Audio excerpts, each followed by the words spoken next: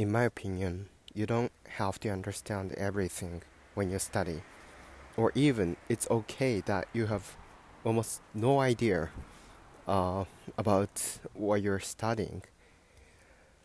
So, the main purpose of studying is, in my opinion, to like ignite your curiosity and sense of wonder. And so, yeah, these days I watched a lecture series by the Royal Institution. Yeah, I watched that on YouTube. It provides us with the mainly science lecture about physics, chemistry, and and mathematics and so on. They're very clear on like clear lecture, and even people who don't have much knowledge can still understand most of them. But sometimes the content are a little bit difficult, and I can't understand them all, at least for me. But it's completely okay that at least I feel like, oh, the world is rich. I mean, the oh, there is a world that I don't even recognize, or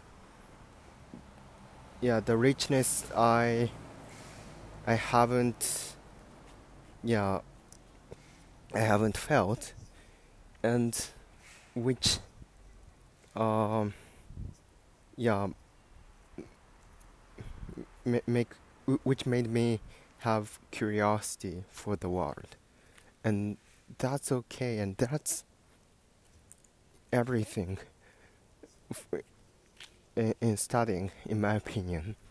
So school education systems tend to put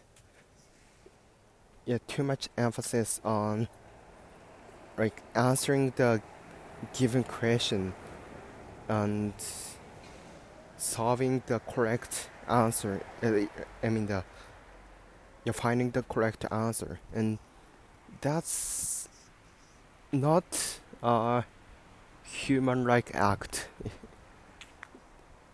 It's it's the work of machine. I mean computer, not human. Human is more like um, just handling the problem, or rather, the human is more not illogical, and more like fearing driven entity. So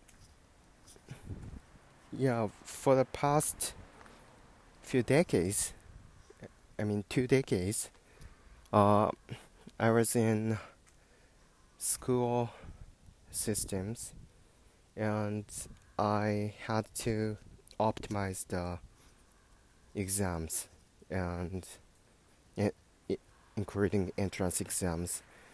So yeah, I I sort of don't have the courage to follow my intuition, follow my philosophy of studying. But now I'm free. I'm not in school. I can make plans for studying. I can choose by myself what to study, when to study, where to study even. So I'm really excited